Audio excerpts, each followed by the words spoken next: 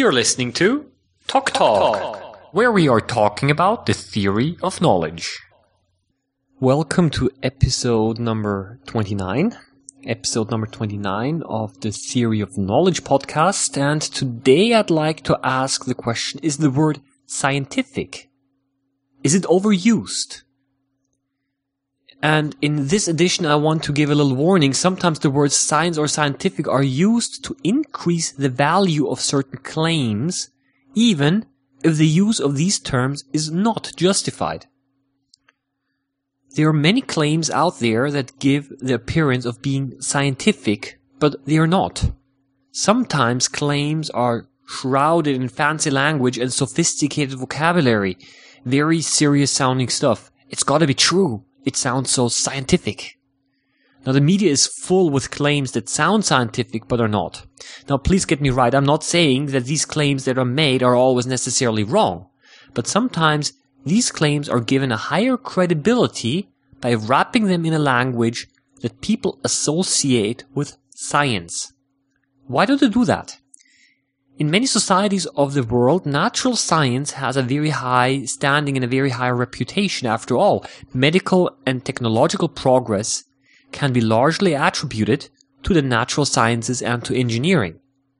We consciously or subconsciously realize this, of course.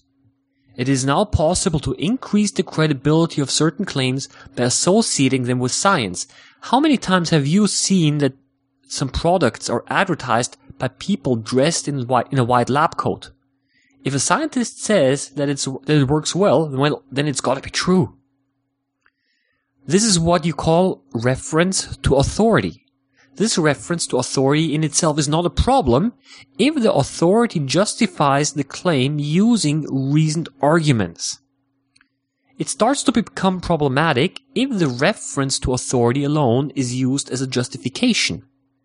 If only the reference to authority is used to justify a claim, then it starts to become the so-called ad hominem fallacy.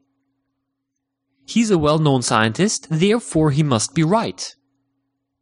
In the ad hominem fallacy, the person himself or herself is used as a justification and not the argument of the person.